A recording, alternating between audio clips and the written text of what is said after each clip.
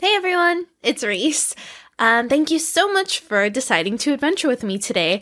On Adventure With Me, we look at creations and experiences in art, music, media, and even video games to explore exactly why we think the way we think, question what we believe, and learn something new. And what better way to explore popular media than with memes?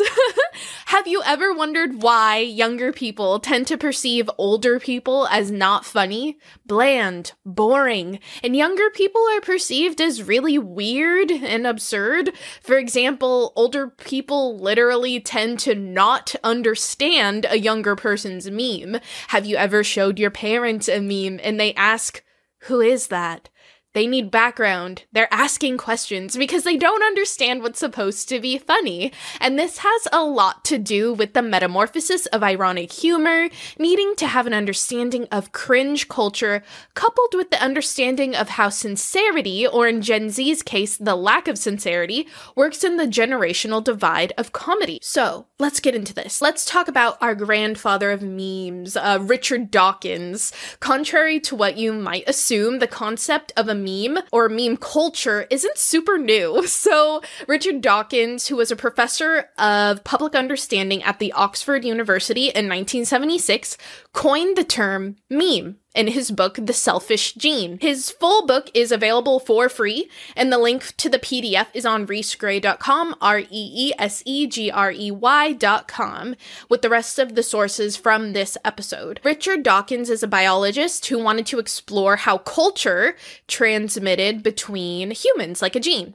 He stated that we need a name for a noun that conveys the idea of a cultural unit transmitting, or a unit of imitation. So my meme comes from the Greek root, but Dawkins changed the spelling from M-I-M-E-M-E to just M-E-M-E. He denoted that M-E-M-E should be pronounced to rhyme with cream, which is hilarious because I, along with a lot of other millennials, when we first found memes on the internet at about 14 or 15 years old, I and everyone else pronounced them as May-Mays.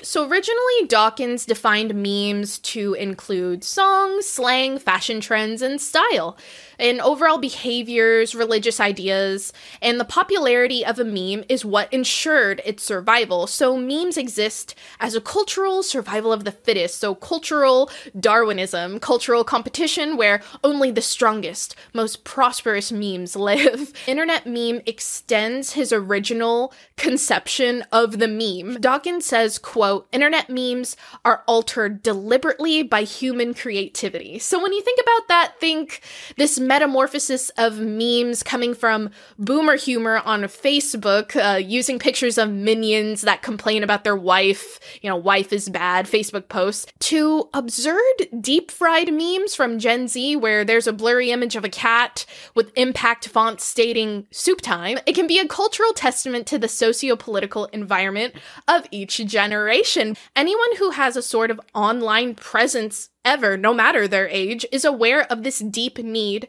to feel like they're genuinely expressing themselves, coupled by a fear of sincerity. And each generation handles this reality differently. So now memes aren't just a piece of art in themselves, transmitted from one mind to the other the same exact way, like passing around a picture, passing around a Polaroid, passing around a magazine, but they're a dynamic individual and collective expressions. People change the text on memes to mean something different towards their situation, to express something unique, or other similar life events of a particular age group. It's a way of self-expression. So comedy can be expressed through each different generation, differently. So for example, millennials are faced with the harsh reality of being pressured to get degrees that they didn't necessarily need, training for jobs that didn't exist. They're in a world where housing prices are exorbitant, it's impossible to buy a home, and they don't feel like adults, but they have to be adults, and they're trying really hard, but they're getting nowhere. The comedy reflects the feelings of hopelessness with tinges of bitterness toward, quote, adulting, and a sarcasm of adult duties, knowing that there's not much of a possible way to do anything, so They sarcastically celebrate filling out Excel spreadsheets and having a glass of wine after a corporate job, and celebrate a regression to more childlike fond memories such as Disney merch, Harry Potter, or being able to afford inexpensive coffee from Starbucks, because why not? We can't afford a house anyway.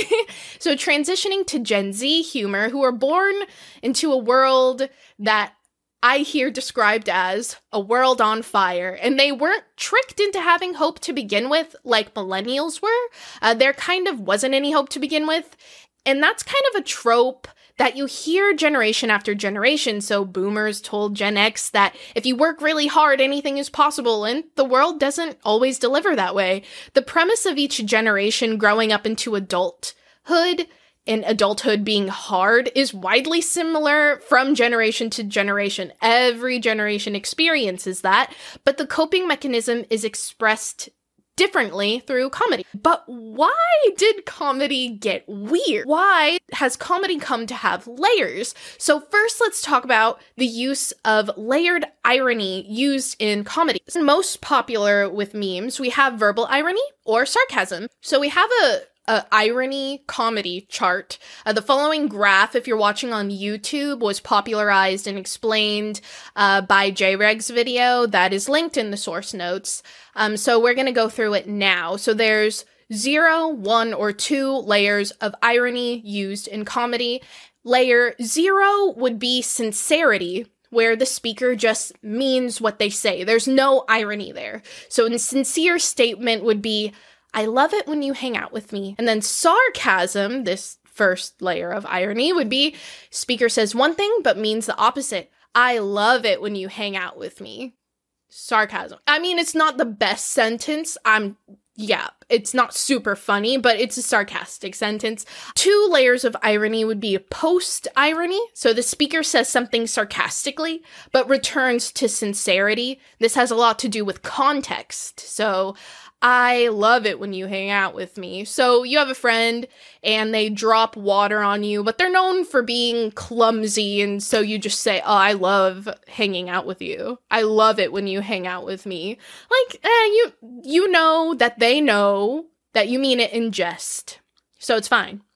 Then we have this type of meta-irony, which is also 2 layers of irony, where the speaker says something sarcastically and then returns to sincerity, maybe. So I love it when you hang out with me. But nobody knows what the intention is. Nobody knows the speaker, what the speaker's intention is. Nobody knows how they're supposed to take it. It's just a statement that exists on its own that's supposed to be funny that makes no sense. So everyone's just like, oh, okay. So on its own, meta-irony is confusing and the comedy can get lost. So as someone born in 94, I wanted to understand this new level of absurdity that I didn't grow up with, because I grew up with comedy that was, quote, edgy or nihilistic, hopeless, with pockets of randomness here and there. And I wondered where the meaning was coming from when my little brother would show me memes. I felt like I was missing a joke. There was surreal memes, deep fried memes. I didn't get it, and I thought I was missing something. But the point is that it's not supposed to make sense. So why is this type of comedy something that is newly popularized in comedy with younger people? Why is it funny and comfortable to be confused? So Gen Z are the first generation to be born with social media. Social media for Gen Z means a categorical documentation of their entire lives, which didn't exist before. Older generations had the privilege of finding themselves and establishing an identity before proclaiming it to the world, whereas Gen Z wasn't born with that inherent option. So this complex webbing of irony allows younger people to morph and change while they're under observation. If nobody knows if you're being sincere, you're safe. But this type of comedy still allows you to push boundaries in a social climate that is intensively scrutinizing your every move.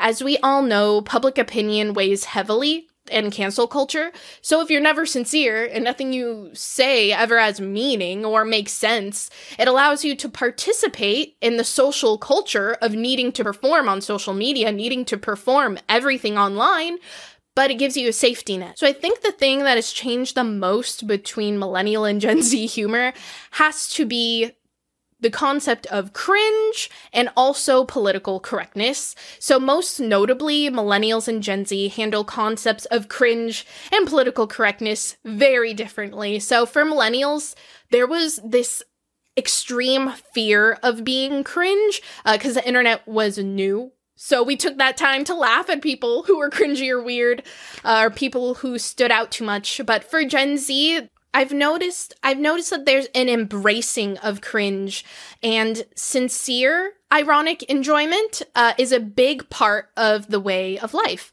It's argued that Gen Z doesn't bully each other nearly as much as millennials did, actually. I'll link an article below that asserts that these unique experiences influenced by social justice movements and social media actually encouraged younger people to want to understand things that they don't already understand and try and take the perspective of others. So it's actually a generational trend to be more open-minded, which leads them to be nicer, which changes their comedy, right? So younger people tend to cope by just making fun of themselves instead of others, and they tend to gas up people who are unique, where millennial culture once constantly made fun of cringy behavior.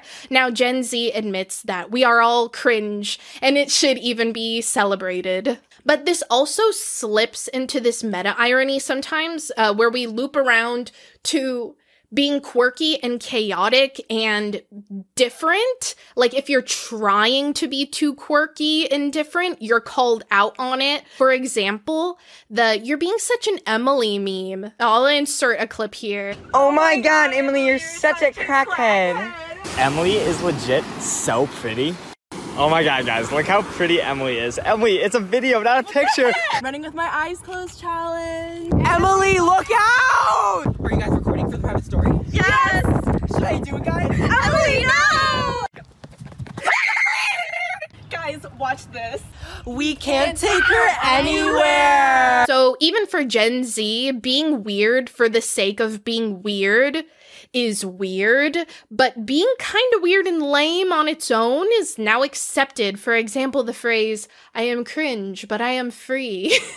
And I've heard people also express that they unironically enjoy cringy fan fictions and find them enjoyable because although, some creations in art and memes aren't the best and can make people cringe because of the quality and low production quality, it's not the best, but they see an admirable amount of dedication that someone puts into something that they like. And instead of laughing at somebody, we laugh along with them because it's endearing and they end up enjoying that. So for example, people unironically liking the Minecraft American Boy remix.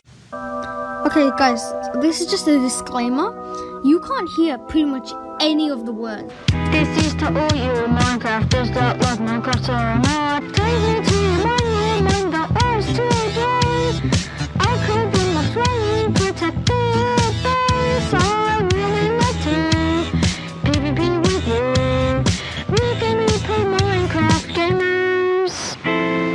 So even memes themselves, kind of hit it right on the head. Like, there's this literal meme, this literal quote, "In order to achieve happiness, you must kill the part of yourself that cringes, not the part that is cringe." So it's just a funny, silly way just to point out to not take yourself so seriously, right? And then we veer more into the political correctness and how comedy has changed because Gen Z on average is more tolerant than the formal millennial counterparts. And again, I'm not using this to generalize.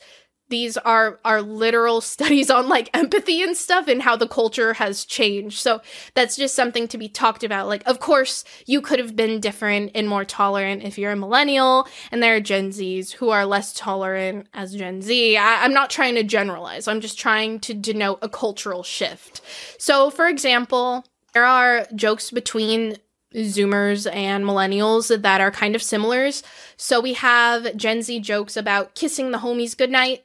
It's a good example with just one sentence. It can either be sincere, ironic, post-ironic, meta-ironic, all at the same time in the same sentence with no additional words, compared to what millennials used to say, no homo. These jokes in early 2000s.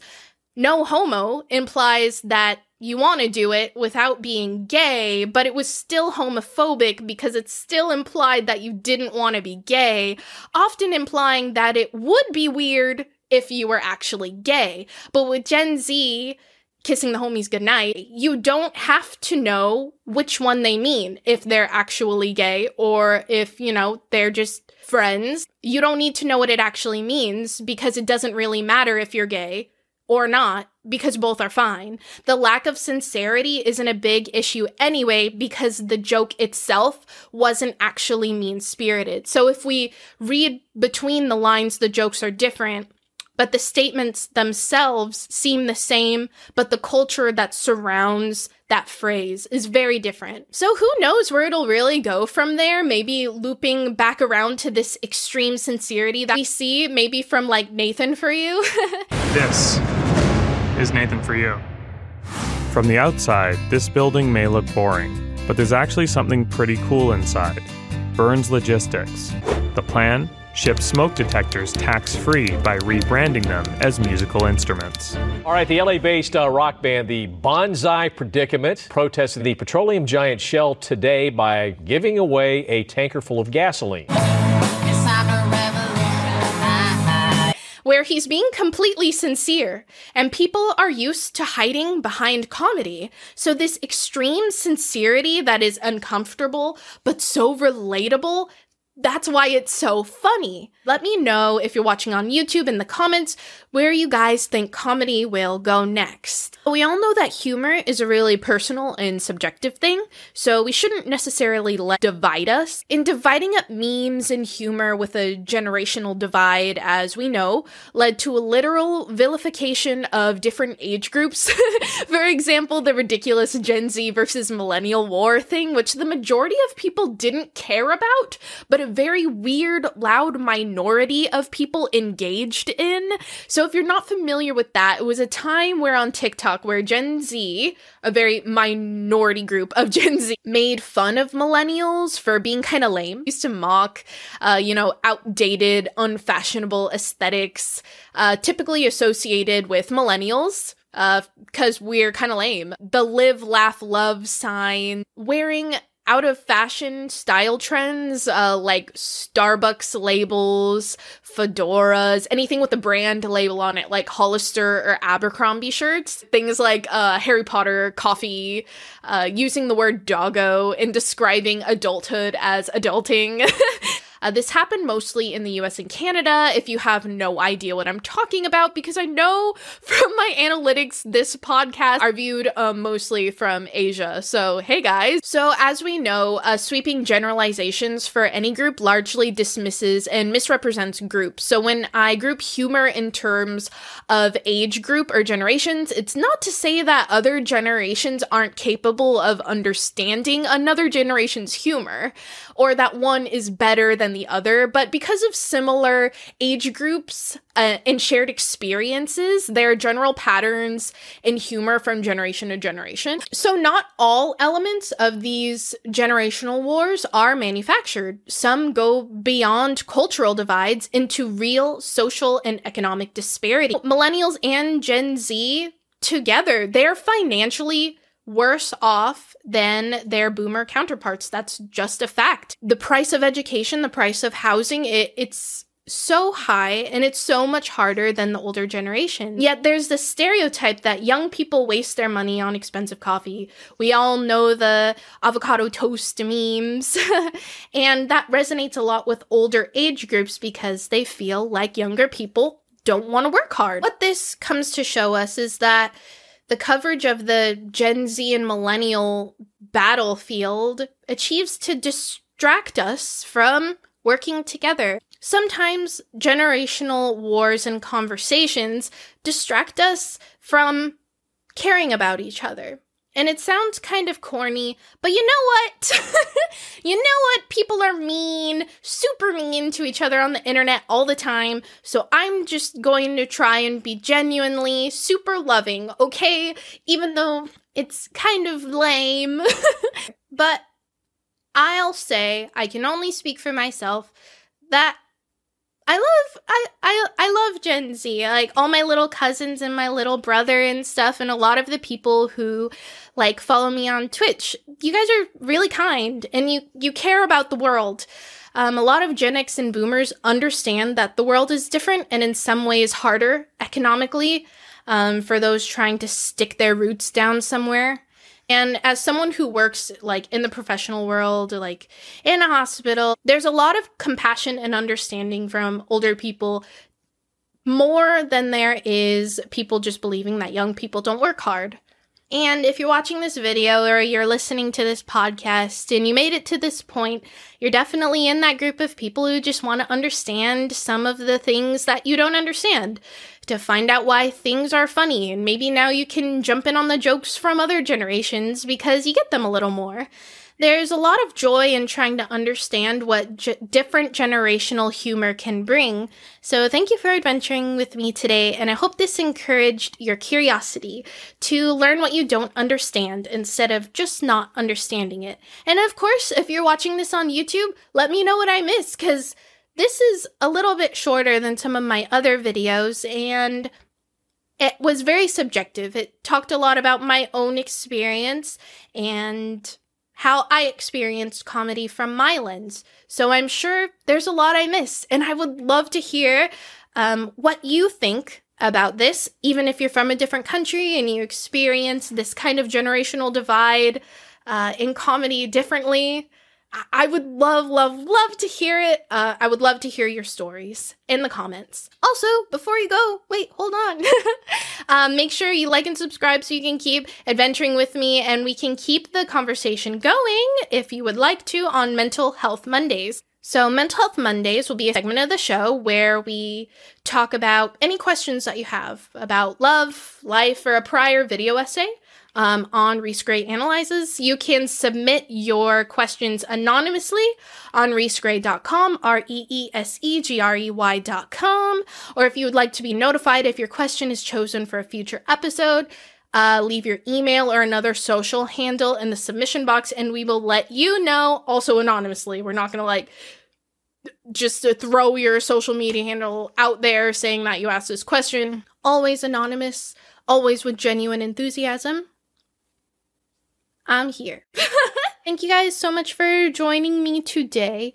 And, okay, love you. Bye.